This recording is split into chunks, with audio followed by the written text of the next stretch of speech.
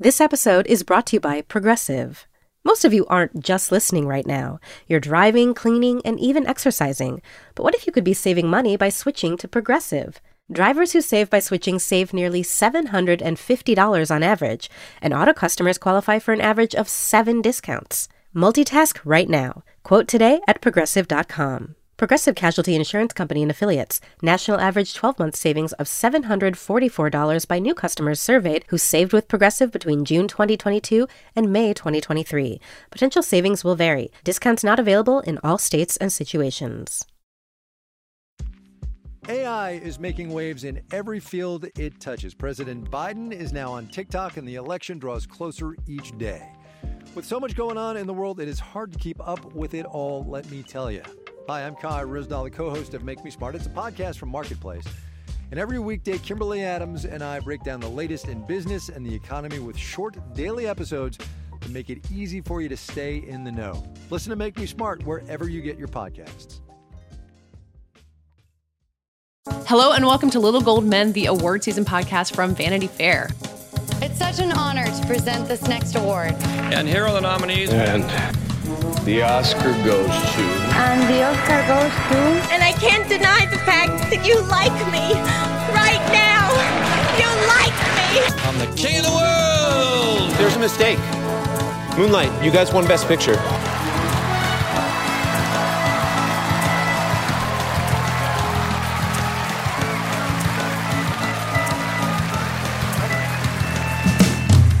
I'm Katie Rich, the deputy editor of VanityFair.com, and I'm here with our senior writer, Joanna Robinson. Hi, Katie. Our chief critic, Richard Lawson. Hello.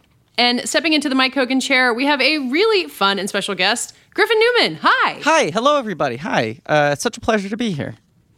Griffin, if people are listening to this podcast, they probably know you from the Blank Check podcast, which is you and David Sims, who's also a previous guest on this show and is as obsessive about awards in Hollywood as we are. Mm-hmm. But you're also on a TV show. I hear that that's a thing that people watch. It's a web series. Let's be honest. Let's call it what it is. It's a web series on Amazon.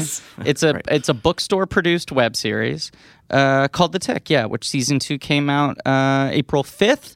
So all 22 episodes are streaming now on Amazon. And Amazon is, of course, what Awesomeness TV became, right? They rebranded. Yes. Speaking of web series. Yeah. Yeah. So, Griffin, we brought you in basically to help us talk about all the nerdy stuff going on in the world right now, including Avengers Endgame, which you haven't seen, but Joanna and Richard have, and we're going to discuss later in the show in a spoiler-free capacity. So don't turn off your podcast. Yes. Yeah, please listen and don't be afraid. We are not going to spoil anything for you. We also want to get into the Cannes lineup, which was announced recently. But really to start, Griffin, we brought you here to talk about one thing and one thing only, which is the Fast and Furious franchise, the thing you're most famous for. Yeah, the thing I'm most famous for is liking the Fast and Furious franchise. You're famous for not being in a movie. I'm very famous for failing to get into this franchise. It is my number one goal. Every time there's a new film in pre-production, I start a campaign again. So I'm currently in the sort of exploratory committee phase of trying to figure out the best way to get through to Vin Diesel. But yes, this is my favorite film franchise. And it's one that I feel like many people, it snuck up on me. I remember seeing the first one because I lost a fight with my brother about which movie we went to see. It was a drag race, you mean? It was a drag race, right. The handkerchief dropped, and he won. No, but I went to see Dr. Dolittle 2, and he fought hard for Fast and Furious, and I sat there and went, that's a little better than I thought it would be. Skipped Too Fast. Saw Tokyo Drift, because I think whatever movie I wanted to see at that time, Nacho Libre, was sold out. And then at 3, I was like, I'm kind of into this. 4, I saw opening night and was like, wait, this rules. Then went back and watched 2, and then it's just grown in my esteem since then. So there's a sliding doors reality where you've seen Dr. Dolittle 2 and Nacho Libre and just Fast and Furious. You know, the other one I think we were sold out of was Adventureland on opening night of Fast & Furious. I saw of course, Something's Gotta Give movie. Because Master and Commander was sold out.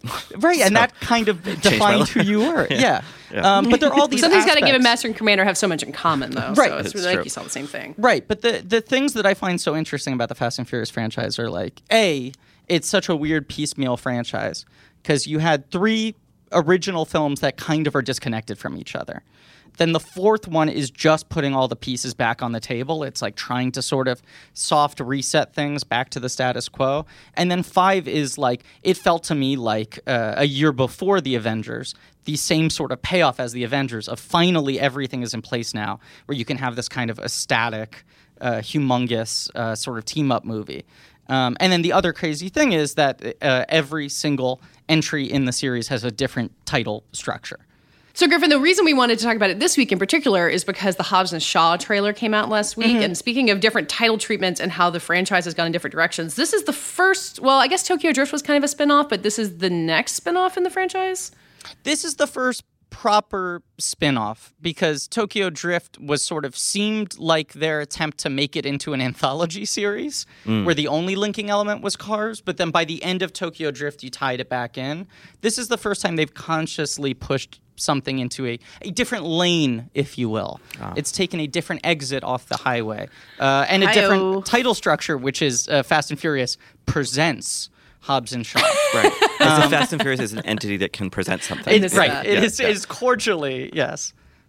Because it's also going to be the umbrella under which they release this like female-fronted Fast and Furious spinoff that they're doing. Right. As someone who reads the Fast and Furious tea leaves as much as I do, it seems like the plan is to end the series proper at 10. Just a gentleman's 10, and then from there it's going to be a bunch of sort of tendrils of different connected things. At this point, the mythology has become so rich. There's so many different characters who have come and gone, and so many different satellite cities and countries and like aspects to the car world that they do have a lot of free reign to do this. But I think the mainline franchise has been about familia, as anyone who loves these movies will tell you. They're these weird, I mean, I say that they've sort of essentially become Bollywood films only minus the musical numbers. Because the thing I love about this franchise is it's just your bouillabaisse of it's like soap opera drama and action and like really dense mythology and romance and high comedy. It's like every genre put into one, but it still remains very character-based. So Hobbs and Shaw, when they announced it, was a little nerve-wracking to me because my thought was if you remove the sort of everything from the franchise, does it have the same power? That having been said, any defense I had against this movie was gone the second I watched this 4-minute trailer. Yeah, it's a really good trailer. It's a really, really good trailer. And you watch the trailer and every 20 seconds you go, oh man, this must be the final set piece. Right. I can't believe they're spoiling this. And then 20 seconds later, there's another thing where you go, well, this has to be the final set piece. And if the game is now that they can sort of just do a cleaner, like antagonistic, I mean, it feels like your sort of classic 90s, like Stallone movies on steroids, which is a different vibe than the main films have. So I'm fine with that being its own thing. And as long as we get 9 and 10 ending the story, the grand saga in a properly emotional way, I'm happy for this series to continue living on in all these weird sort of offshoots. There's a Netflix series. Do you know about this? I created it, yes. Yes, so, right. Yeah, so, of course, you created it. But there's a dummy listing on Netflix that they haven't officially announced yet, which is an animated Fast and Furious series that is all of their nieces and nephews. And it's going to be like Fast and Furious Jr. with all of them having, family. like, robot cars. Yeah, it's literally about... like Muppet Babies? Yeah, but it's not them as kids. It's like I guess it's more like Tiny Toon Adventures, where all those characters are ostensibly related to the famous analogs, yeah. Right? But so if that's where they're going, where it's like you have your kids one where the cars talk, and you have Hobbs and Shaw that's just a dick measuring contest for 2.5 hours, and you have your female fronted one, I'm fine with that. I just the purity of 9 and 10 feeling like the grand finale to this Greek opera that they've been making is what's of the most importance to me. So I have, unlike Griff, I have zero emotional investment in the Fast and Furious franchise. I mean, I was once like you. I get it. Yeah. But I think they're a fun time of the movies. And so, like, I'm happy that they exist. I'm happy to go see them. I'm happy that they have essentially turned into their own superhero franchise, sort of as you alluded to, like, these characters defy any law of gravity or physics or, like, mortality and stuff like that. So you can just, like, have characters come back from the dead, and it doesn't really make sense because, you know, it's that soap opera logic, but it's also that comic book logic. And I think it's incredible that Universal has created for itself out of, like, whole cloth this this superhero franchise, which is all anyone wants to see these days anyway. And the fact that they are ambitiously spinning it out into many tendrils, as Griff put it, like, I think I'm like, go for it. It's so hard to try to compete with the Marvel machine for any studio. And the fact that the unlikely version over here, this like muscle car movie franchise, is kind of an incredible feature of our current movie landscape. So my question, a very serious question to you, now that we're talking about spin-offs and whatnot. So recently you had a video from the BuzzFeed show AM to DM that I think went sort of viral, where you were basically, making a case for why Vin Diesel's the greatest movie star in the world and why you want to be in one of these films, which I think was well stated, and I hope it gets to him. Thank you. And it's the beginning of a long campaign. Right. Yeah. Now, with the spin-offs considered, would you settle for a spinoff? No, I got to be in a movie with Vin. Right. It has to be Vin. And I think Vin is the mothership. Would you voice Vin's nephew on the Netflix show? 100%. And please, I have made entrees in that direction. I've been investigating for years. Griffin, seriously. Yeah. I mean, I have so many friends who the second they hear any Fast and Furious scoop call me up and repeat the thing to me. I got ears everywhere trying to figure out the comings and goings of the franchise. But for me, Vin is the mothership. I think he's going to do 2 more films and get out. That seems to be his intention. If you watch every one of his videos on Instagram, as I do.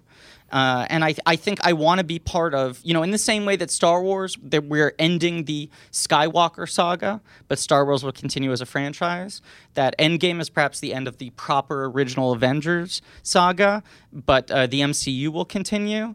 I think Fast and Furious 10 will be the end of the Dominic Toretto saga, the Toretto family saga, and then the franchise will continue in other ways. But for me, I want to get in before the door closes on what I think is the proper heart of the thing. Before they switch from diesel to unleaded or whatever. Yes, exactly. 10 comedy points. I'm ready to spin zone this. Are you ready? Okay. Tick star Griffin Newman says he's too good for the female-fronted Fast and Furious. I mean, you nailed it. And you read between the lines, and that's exactly the message I wanted to get across. Speaking of summer movies, you have predicted, and I agree with you on this, that the new Lion King, which is not live action, it's an animated CGI Lion King, will be the new highest-grossing movie of all time. Yes. 100%, yeah. Yeah, no, I was standing behind this. The last trailer kind of scared me because I think it's a little worrying that they seem this afraid of showing the animals talking. Good point. I think at this point in the marketing cycle, even though they were holding back a little bit and they used a lot of voiceover, Jungle Book was showing more. I think Jungle Book was a little more stylized. And because, weirdly, there was a live-action character, they could get away with the characters being a little more cartoony and sort of anthropomorphized in their movements. The last trailer made me a little scared because it feels like they're going full, like, Planet Earth realism. The animals are moving like animals. Their faces are structured like animals. They're not super expressive. And I think there are less than 4 seconds of synced dialogue in that trailer, and not even one complete line. Like, they'll cut into a middle of a line, and you'll see Scar saying 2 or 3 words. That worries me a little bit. I do think everyone is underestimating just how big this movie is going to be because it is not a franchise. And in our franchise era, where these things, our biggest blockbusters, also have people who are teetotalers. There are people who fundamentally are never going to see a Star Wars movie, never see a Marvel movie. Lion King hasn't been blitzed and watered down in that same kind of way. The fact that there's like a kid's show and there were direct-to-video sequels doesn't really diminish the main thing. I think it also is at just the right point in sort of its legacy cycle where you have so many generations that feel so emotionally invested in it. And of all the Disney Renaissance movies, I think it is the one that is least gendered. So I feel like there was often, the princess movies did really well. When Disney tried to go more in the boys' direction, it usually wouldn't work as well, like Hercules. But Lion King was the one that was like kind of completely down the middle in terms of just hitting everybody. I think everyone forgets just how big that movie was when it came out, how well the 3D re-release did, which was insane. Because they re-released it in 3D and it did another like 97 million domestic and a couple hundred overseas in countries where The Lion King had not come out originally, countries that weren't developed as sort of movie-going audiences yet. So it has sort of global recognition in the way that, like, Star Wars doesn't. Like, Star Wars never came out in China, so the new Star Wars movies don't do well there. But when they re-released Lion King in China, it blew up. You can also do it in any language. Yes. It's so easily translatable because you just do a different voiceover. Right, and I think that music is so effective. Yeah. And I think you look at just how Beauty and the Beast performed, and I see no reason why this wouldn't kind of double that. Right. Now, I have a question as the token parent on this podcast who has a kid who might like to see this. Like, we worry about the the non-anthropomorphized animals singing and talking. Is this movie not going to be scary as hell? That's like, you my think about the other wildebeest chase? Yeah. Like that's scary in the animated version. I can't imagine like taking a young kid to see that, and I wonder how that's going to cut into the box office. I would not see Lion King when it first came out because I was too scared by people describing the wildebeest chase. I saw the musical on Broadway years before I saw the movie because I didn't want to see that scene. That is the other risk of making it that sort of photorealistic. And not just photorealistic, but that you watch the trailer and you're like, oh, so they're really committed to the characters not moving in a way that those animals couldn't move in real life. That might hamstring it a little bit emotionally. Yeah. It might make the talking scenes feel weird, which will be a problem. And I think it's also going to make the scary stuff feel really visceral. So that's my question mark right now, is how well they're able to thread the needle. Yeah. I also, as we're talking right now, like 48 hours before Endgame comes out, it does feel like the hype balloon is so big on this thing that I think Endgame might also just outperform everyone's expectations, even the most out-of-control expectations. But, there are people who are never going to see a Marvel movie, period. Yeah. The Run Through with Vogue is where you'll meet all the most exciting people in fashion and culture. I am Fran Lebowitz, who should be the mayor of New York. We all support that. Yeah, we support that. Very nice. Nikki. Yes. It's been really great being in this beautiful pink room. All right, Usher, can you hear us? I can hear you. All right. Can you hear me? We can. We can. All right, here we are. On the podcast, you'll learn how Vogue really works. Sometimes we'll come in for a second or even third run through until we are AWOC. Can you tell us what AWOC means? It means AWOK, Anna Wintour okay. I'm Cho Minardi. And I'm Chloe Mel. And we're the hosts of The Run Through with Vogue, where fashion and culture collide. Join us. It's AWOC. Listen and subscribe wherever you get your podcasts. Apple Card is the perfect cashback rewards credit card. You earn up to 3% daily cash on every purchase every day. That's 3% on your favorite products at Apple, 2% on all other Apple Card with Apple Pay purchases, and 1% on anything you buy with your titanium Apple Card or virtual card number. Visit apple.co/card calculator to see how much you can earn. Apple Card issued by Goldman Sachs Bank USA, Salt Lake City branch. Subject to credit approval. Terms apply. This show is sponsored by BetterHelp.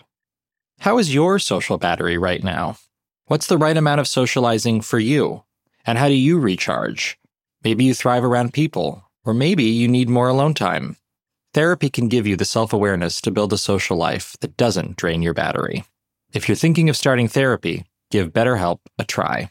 Find your social sweet spot with BetterHelp. Visit betterhelp.com/littlegoldmen today to get 10% off your first month. That's BetterHelp. HELP.com/littlegoldmen.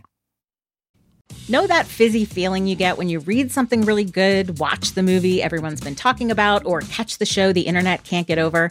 At the Pop Culture Happy Hour podcast, we chase that feeling 5 times a week. We talk about the buzziest movies, TV, music, books, and more. From lowbrow to highbrow to in between. Catch the Pop Culture Happy Hour podcast from NPR. So, Griffin, this feels like a good time then to transition into talking about Marvel and Endgame. You've not seen the film. You're seeing it tonight as we record. But you have been revisiting these titles on this sort of Patreon special stream of Blank Check, which are fun to listen to because it's just you and David and your producer, Ben Hosley, just talking as you watch the movie. We do like live commentaries that end up also being a lot of sort of digressions of things we think about while watching those movies. What about you getting hot in the house and needing to open a window and stuff like that, right? Having an allergic reaction to David's Christmas tree. So what have you? Because I know, I correct me if I'm framing this incorrectly, but like. You're a fan of the franchise, I think. Yeah. Right? Yeah, I'd say with major reservations, I am a fan. So what has rewatching these movies in anticipation of this new one kind of unlocked anything or changed your perception at all? It's interesting. I mean, I feel like it's like it helped and hurt the movies simultaneously. You know, the thing that really kind of struck me was there was one of the trailers they released recently where the trailer was like 2 minutes of recounting in chronological order all of the Marvel films, the 21 films leading up to this one, and then 30 seconds of Endgame footage at the end of it. And it was sort of like, here's like 10 seconds of montagey stuff from Iron Man, and then that title card. Here's 10 seconds of montagey stuff from Iron Man 2, title card, and so on and so on. And watching them all cut together like that, it is crazy how much they kind of just look like one continuous movie. With different design elements and different cast members, but in terms of like composition, in terms of tone, in terms of the types of dialogue they were using in the montage, and people complain about the fact the way there is kind of a Feige house style. I mean, it feels like all those films are put through one final conveyor belt where they're like color corrected to look like each other. And that is simultaneously very impressive and a little bit frustrating. Mm-hmm. It's, certainly something that tees Endgame up to be humongous and be very satisfying to people, because the whole key to this franchise is that they have made people feel like it is one continuous 22-film franchise and not just several connected satellites. I think Phase 2 is when they kind of stretch out. It felt like when Feige was a little worried about fatigue. And Phase 2, I think they start to branch out and feel a little different. And then once they sort of lock on to Winter Soldier, it's like from Phase 3 on, it's like, this is what the house style is. Mm-hmm. Everything is just slight modulations off of Once this. the Russos came in. Once the Russos came in. And it makes sense because they are TV guys. Yeah. They're guys who have been like showrunners, executive producers, and have done a bunch of pilots. And it's like, how do you make this thing sustainable? You know, how do you make a model that other people can jump into and not rock the boat too much?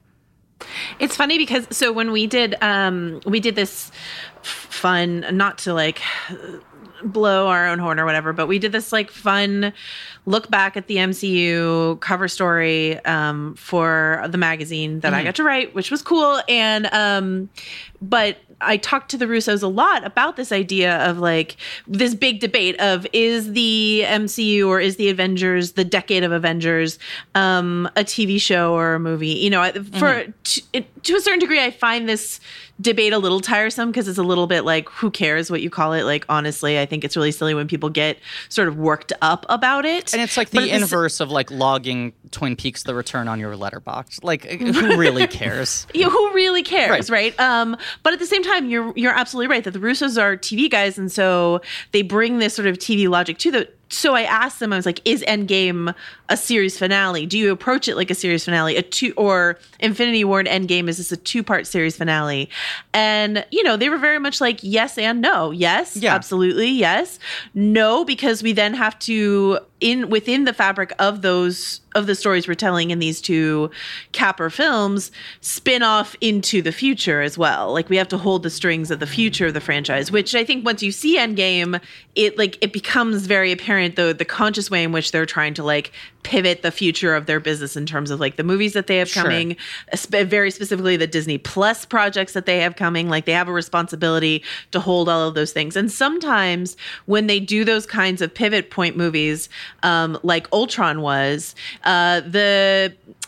the seams are a little too apparent. I think with Ultron, it was just like a little too obvious the way in which they were trying to lift where they were going, especially like with the Thor stuff, like where they were trying to going from there.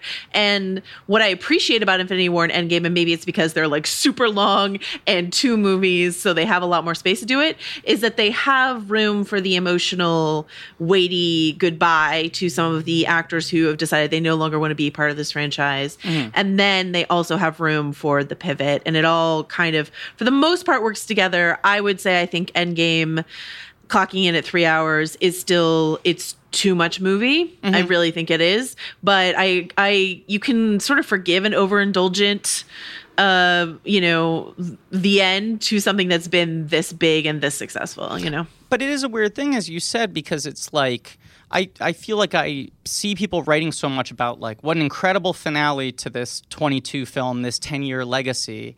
And it's like, well, it's like essentially like canceling Law and Order when you have 2 other Law and Order shows on the air. Right. Yeah. You're canceling what the original recipe was. But at this point, you've already overlapped with a bunch of new recipes that are running simultaneously. The thing that gets me excited, because I was very frustrated with Infinity War. It felt like the exact kind of comic book I didn't like reading. the sort of, this is so important event that sort of the shoe leather of the consequences of the stakes overwhelmed the sort of emotional story or the character. And the thing I get really excited about reading all the reviews, and I know, like, Richard, you're less a fan of these movies than you are, Joe. You both like them to varying degrees. But reading both of you guys and also reading a bunch of other people saying, like, yeah, it works, you cry a bunch. Whether or not it's sort of manipulative, I'm very excited by the idea that the movie seems to be running on that much of an emotional track. Yeah. Because Infinity War, to me, felt like I can't engage with this emotionally because there's too much going on. When the stakes are this high, when there are this many characters, when you're threatening to kill this many of them off, like the snapping had no effect on me because it was just like, well, this is just like a 1-hour guitar solo. If I'm watching 30 people turn to dust in a row, none of it means anything to me.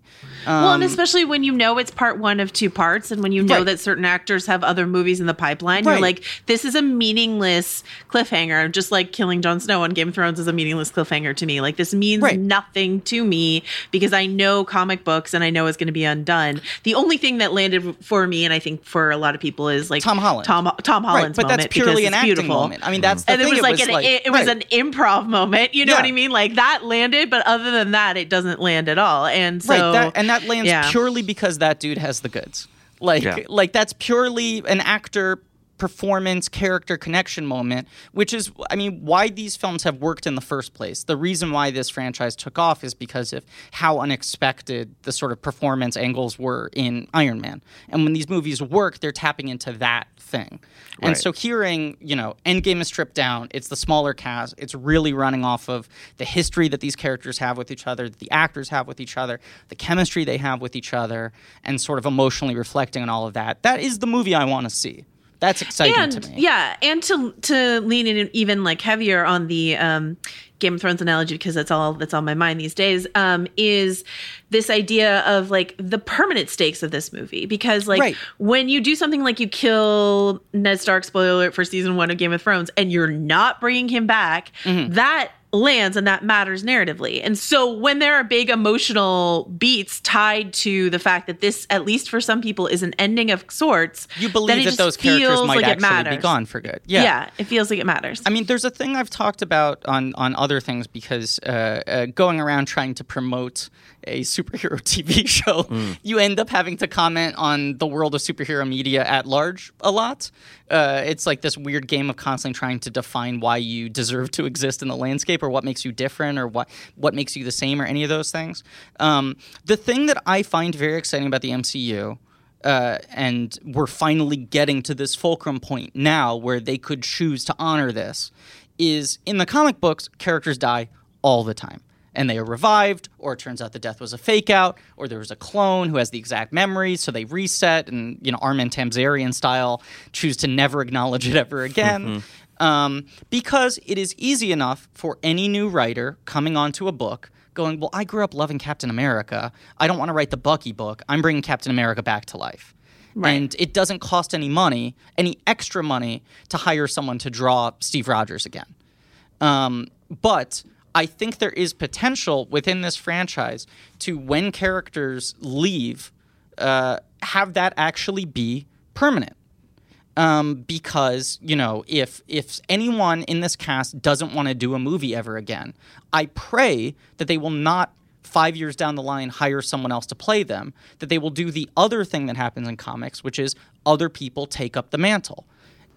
As we look back on this decade, a key to, the Marvel Studios success is not like, when I was talking to a bunch of people about Kevin Feige, a lot of them called him a fanboy. And it's so funny because I just don't think of him that way, because he's not like the kid who grew up with the action figures. If he's a fanboy of anything, it is of this kind of populist filmmaking storytelling. He understands the fabric of blockbuster culture. And so the fact that he was able to approach these comic book stories in a way that made them so broadly appealing. And it's not like no one has ever done this before, like Superman was huge, Tim Burton's Batman was huge, like The Dark Knight, et cetera, people have done it. But he was just like, okay, first and foremost, we're telling a story about that is, blockbuster story, fun, fine time of the movies for people. Secondly, I'm going to do this thing that people haven't done in quite such an ambitious way, which is import this comic book idea of knitting it all together, either loosely or in a tight way if I decide it needs to be tight, and like those two things combined, which is what Marvel did that is so different, and also something that like no one has been able to emulate because no one is approaching it the way that with that sensibility, Well, yeah. I mean, if you look at the DC films, which, Christopher Nolan sort of broke before there was even a plan to make anything out of them, because he was like, well, we're going to double down. It's going to be serious. Right. We're going to avoid exactly what Feige and Marvel have run toward, which is like the silliness, the sort of bright colors and the sort of pop sensibility. But also the issue of him setting out that sort of creed and then leaving. Like he wasn't that hands-on. He wasn't the guy fully steering the ship. He just kind of came to them and said, this is what I think you should do with Superman. Here's the basic outline, and now I'm out. Yeah. But and then you see sort of like the DC franchise struggling to kind of find its own identity, because inherent in the way that they approach the material was, I don't want to say a disdain, but a certain like embarrassment. I think embarrassment. And embarrassment, I think, is like no. I know Superman can be silly, but like here's a serious version of it, and it just doesn't work in the same way because you don't have Nolan, but also because this stuff is fantastical. It's a guy with a cape who can fly and see. It's really hard to make serious. And I think that with something like Aquaman, which I think Wonder Woman almost feels like a Marvel movie, but Aquaman is very much in the DC world, but I think more successful because it's just like, okay, let's grade this on its own terms, and let's have it be silly and painterly and funny and weird. And I think Shazam functions the same way. And I was very impressed with the fact that Shazam, despite what I had heard, does coexist with the other films. I mean, Shazam fully references Man of Steel and Batman vs. Superman and Justice League and all those things, but isn't worried about being the same kind of movie in any way, shape, or form. Now that, but it also has the meta of like, not only do these movies exist, these universes exist, like not only does Henry Cavill's Superman suit exist or whatever, but like then there's like the fanish culture around it. Like you can be a Superman fan. So it's like taking the existence of those films and then not treating it as seriously. And that's what's so beautiful, chef's kiss about Shazam, right? Yes. Well, and I think, this is the key difference is, weirdly, the DC films have now become more director-driven. I think because they realized after two failed attempts to be like, is Zack Snyder the Feige? No. Is Jeff Johns the Feige? No. What if there's no Feige? Let's steal Joss Whedon. Still doesn't work. Right. So, like, what if we just silo these off and we try to get directors with strong takes and we make different sort of tonal films that can exist side by side with each other but don't need to be shaking hands constantly? And the catch-22 with the Marvel films, the exact reason they're so successful is because of Kevin Feige. Because Kevin Feige is this, like, Louis B. Mayer level genius, the type of sort of grand overseer of film that we haven't seen in like decades, especially in an era now where the people running film divisions tend to be people who come out of the business or tech worlds or the theme park worlds or what have you, and aren't coming from a story place first and foremost. When you hear about the tyrants of like old Hollywood, they always were story people, even if they were disgusting, cigar smoking, like secretary slapping, guys. Their instinct was like, you gotta make them love the story. And we've moved further away from that, especially as people view franchises as like a tech play, like it's a mathematical equation. And Feige really has his finger on the pulse as a film fan, as a guy who studied story first and foremost, knowing how to make people connect with these things. The other end of that catch-22 is Feige is the ultimate auteur of all of these movies, and right. Even Black Panther, which feels like, I'd say Black Panther, Guardians 2, the first Avengers, and Iron Man 3 are the ones that feel the most individualistic to me. The first Iron Man doesn't really count because it was setting the template. And even those films all feel like they're existing under Feige's watch. Yeah. There's stuff like you watch the fight scenes of Black Panther and you watch the fight scenes in Creed, and you go like, well, so Coogler definitely got to tell the story he wanted to make, and Feige really got to design these set pieces. Well, I think beyond even just the set pieces, like, which for sure there's his stamp all over it, but something that I like about Black Panther in a vacuum, but then sort of when I step back, I'm like, oh, that's too bad, is that Black Panther approaches some really interesting political ideas in terms of like, the villain is right in a lot of ways.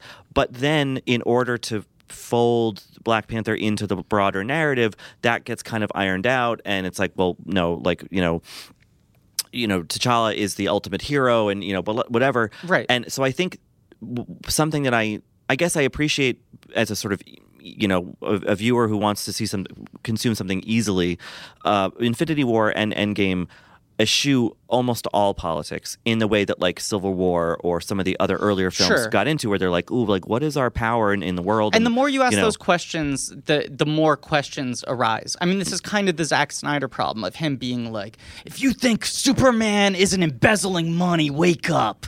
Oh my God. Right, and the second you sort of ground these guys in the minutia of like crappy human behavior and bureaucracy and government, the more the entire reality falls apart, Okay.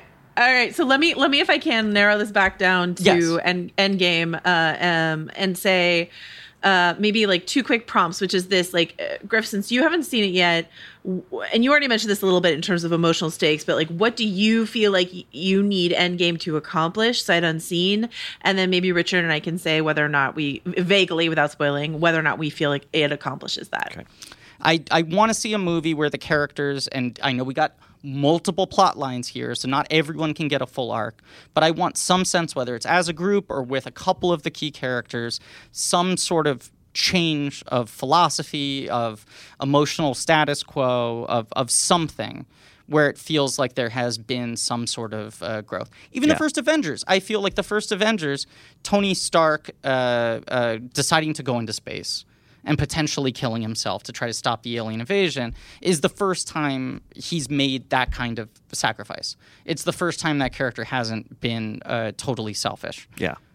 So that's what I kind of want. Something like that. Well, I think, you use the word decide. I think that, like, without spoiling anything, like, characters in Endgame do decide things. Like, there is a kind of definitiveness to some choices, or an acceptance of things they can't control, et cetera, that I think work really well. I think some characters are served better than others, which I think you'll get once you see the movie what I mean by that. But like, as a whole, and I think, Joanna, I'm a little higher on the movie than you are, but like, as a whole, the word I kept coming to was satisfying.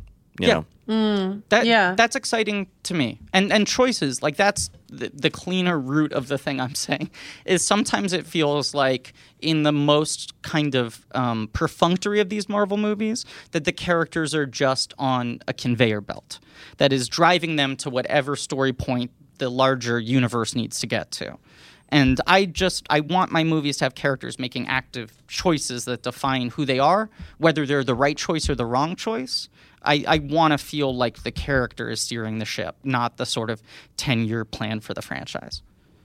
Yeah, I think that, to echo Richard, I think Richard might be a little higher on this, but I think in terms of the emotional satisfaction around most of, if not all of those choices that we see on the screen, it really does. It sits well. And it ends well. And I love the pivot points, and I love the respect that this film pays some of its cast members. Cool. Absolutely. Yeah, and Josh Brolin is so goddamn good in that role.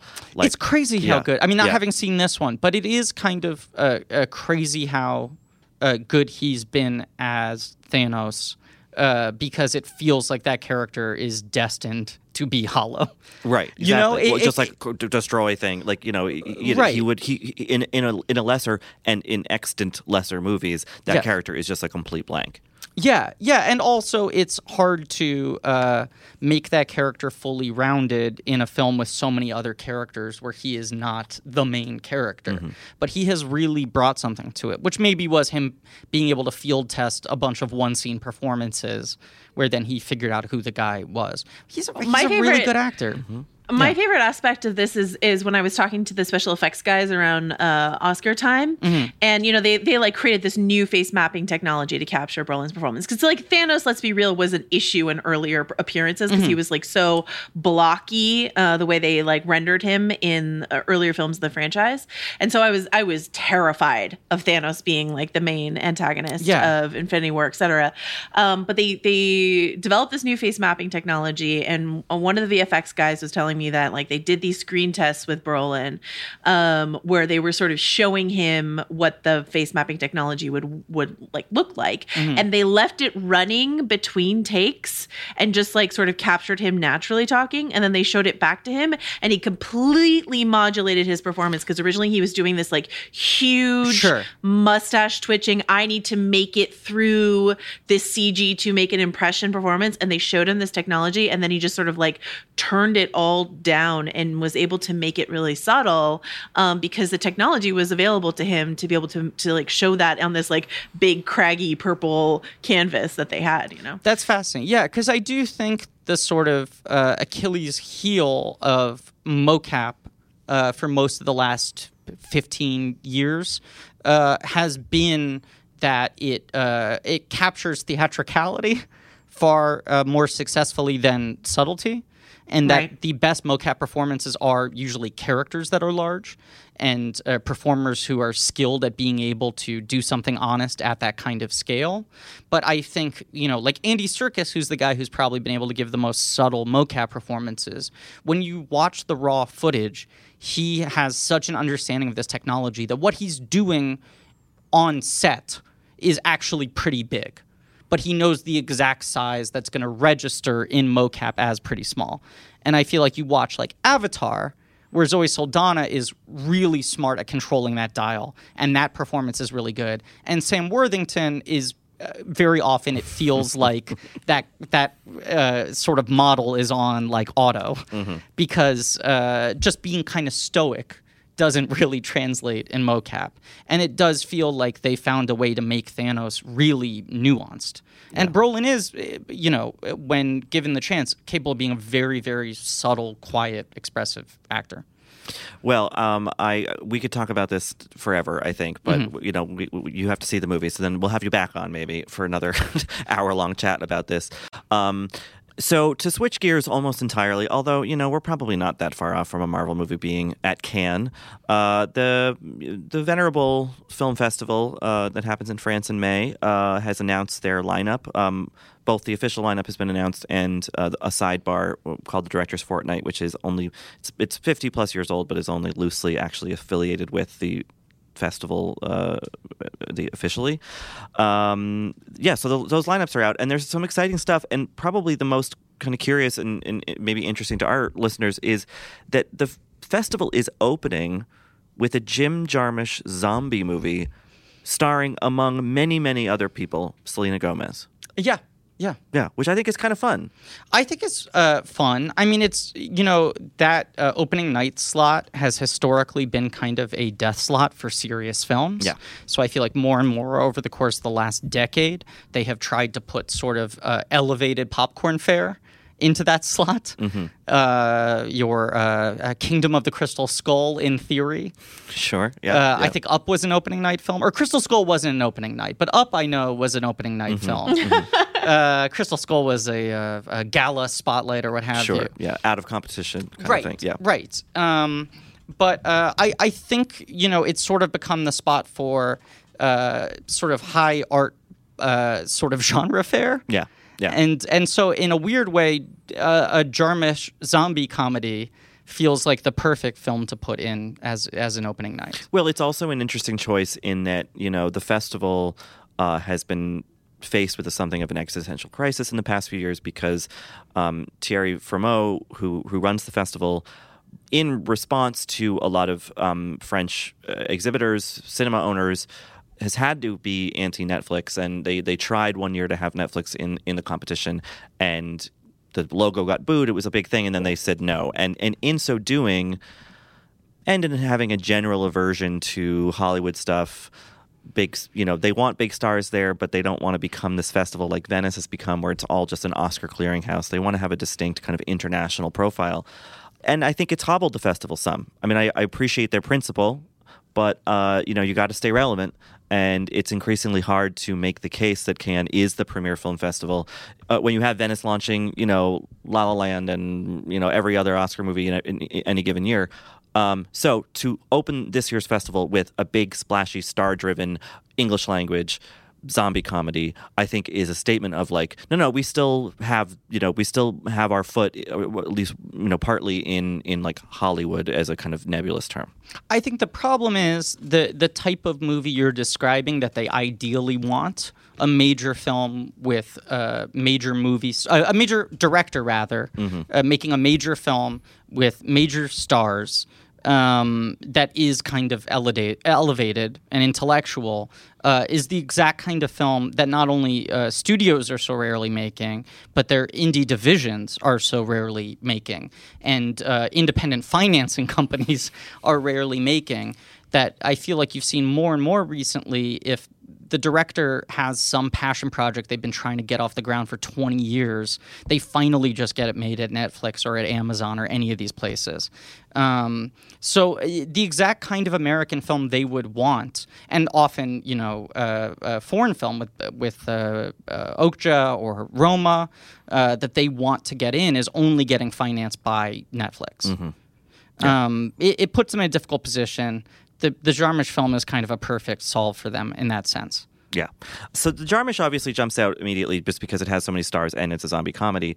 But going down the list of the official selection that's in the main competition, there are a number of other really interesting titles. Cannes is sort of known for they pick their 20 directors, and then every time that director has a film, it's automatically in. So it's pretty hard to get into the main competition having never been in it. It's kind of a weird catch-22. And it has often largely been a boys' club with few exceptions. Yeah. Yes. And this year, unfortunately, is not much different.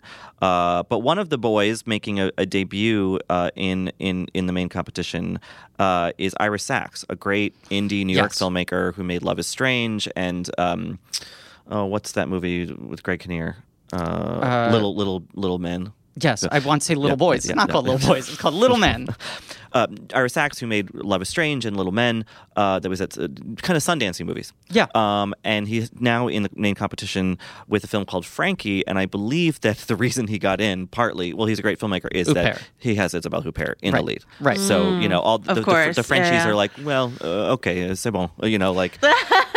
But he was a guy, he is a guy I would love to see enter the regular rotation. If Huppert is just the key that allows him to open that door, he's a guy who has so consistently been making phenomenal films on his own terms that feel completely unconcerned with the state of American film around him. You know? Yeah. He's got such a clear voice, and he's got such integrity.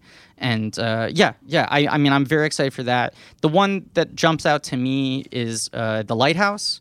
Oh, yeah, that's in the Director's Fortnight, the sidebar, yep. Right. The Robert Eggers film, because that's a guy where I have no idea what his second film is going to look like. He made The Witch, that was a big hit at Sundance a few years ago. Right, yeah. but you watch that film and you go, okay, this is clearly a very strong director, but what is his next movie? Right. He can't do this again. Like, what's his sensibility? You don't know. And they've released this photo of like a grizzled looking Willem Dafoe and Robert Pattinson like in hardcore seafaring seaworthy mode, and it just like it looks amazing. I'm like, that photo alone, I want to see why Robert Pattinson has that mustache. And Pattinson has just become like one of the most exciting leading men today. Kind of the last guy you would expect to become sort of like a Cannes darling. Well, him and Kristen Stewart both. I mean, they're like the kids from Twilight said, okay. Were you the one who tweeted this out recently? What? Someone tweeted this out that, like, for how much the critical community mocked K-Stu and R-Pats during the peak of Twilight, they're kind of single-handedly keeping challenging world cinema alive right now. Fully. Yeah, I mean, because these are people who made, I didn't tweet that, but I agree with it, by conservative estimates, at least $30 million each for doing the Twilight franchise.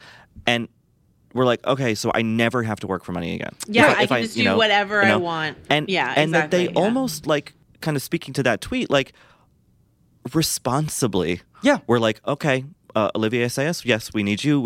And then Pattinson made his choices, working with Cronenberg and other people.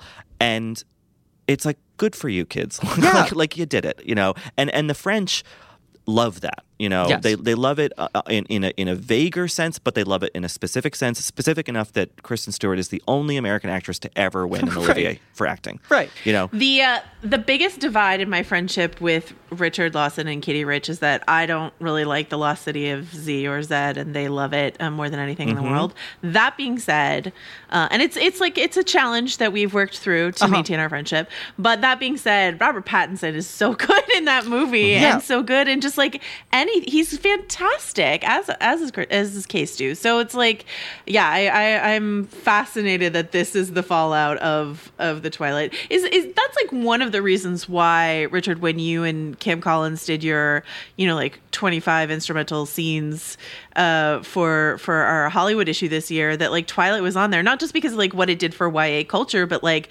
this gift that it gave to the art film world. Like it gave us two crucial stewards of like international independent film. Can we talk about something that has no star power except the director behind it, or no American star power except the director behind it, which is the Terrence Malick film A Hidden Life?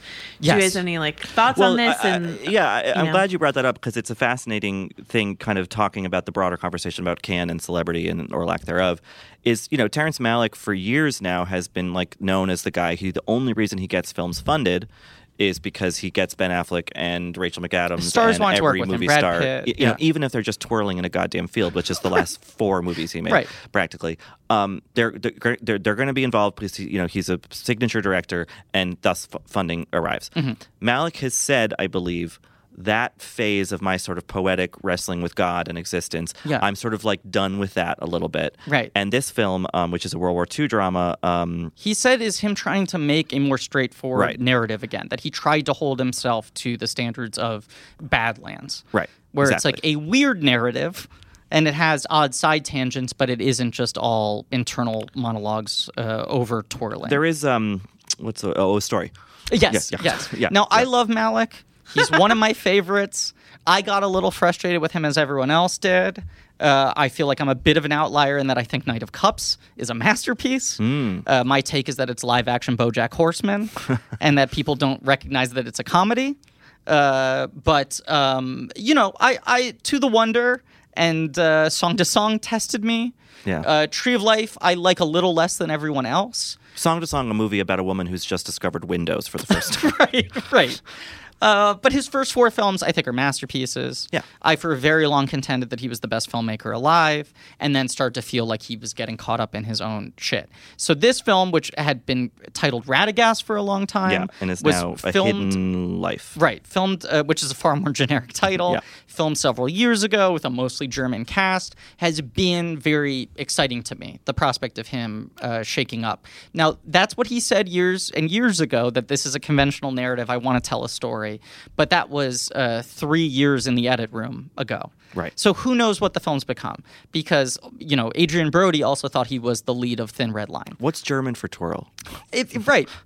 I'm very excited, though. I mean, I'm cautiously optimistic. I would like to see him try something kind of different. Celine Sciamma, A Portrait of a Lady on Fire. Mm-hmm. She's one of my favorite unheralded filmmakers alive, who did Tomboy and Girlhood and Water Lilies, which is one of my favorite films of the 2000s.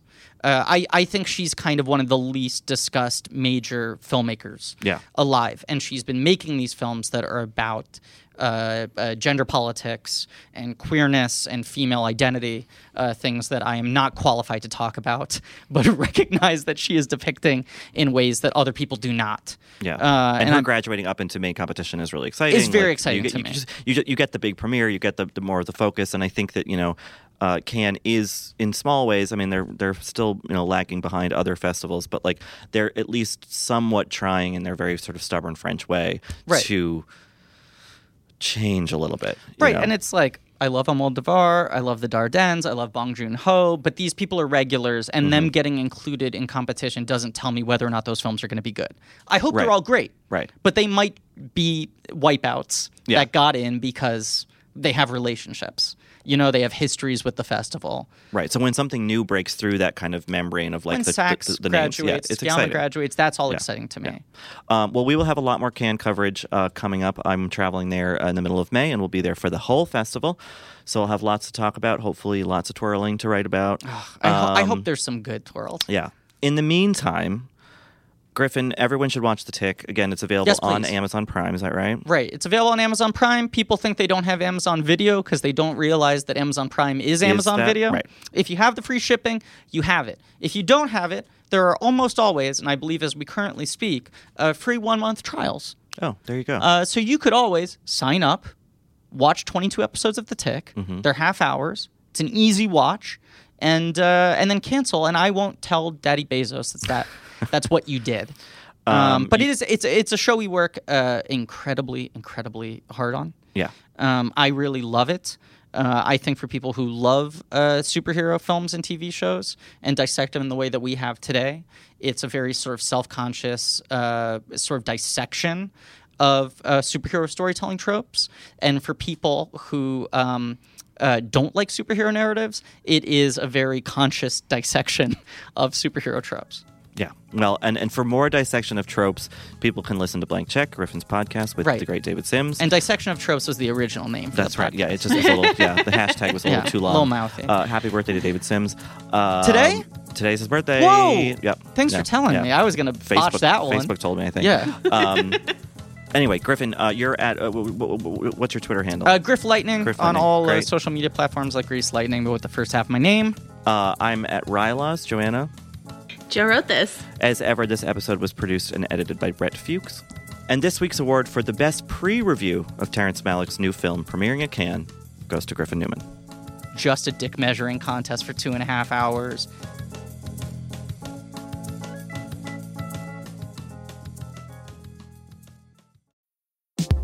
I'm Nomi Fry, and this week on Critics at Large, we're talking about the delights and shortcomings of the new movie Challengers. It stars Zendaya at the center of a tennis triangle, and a very steamy love triangle. Who are her loyalties to? Will she be tempted by the other one? How do these guys reckon their professional playing ambition with their romantic and sexual feelings about this mysterious woman? And such we have it. We have a conflict between 3 people in a game meant for 2. Is it a sports movie or a sex movie? Find out on Critics at Large from The New Yorker. New episodes drop every Thursday, wherever you get your podcasts.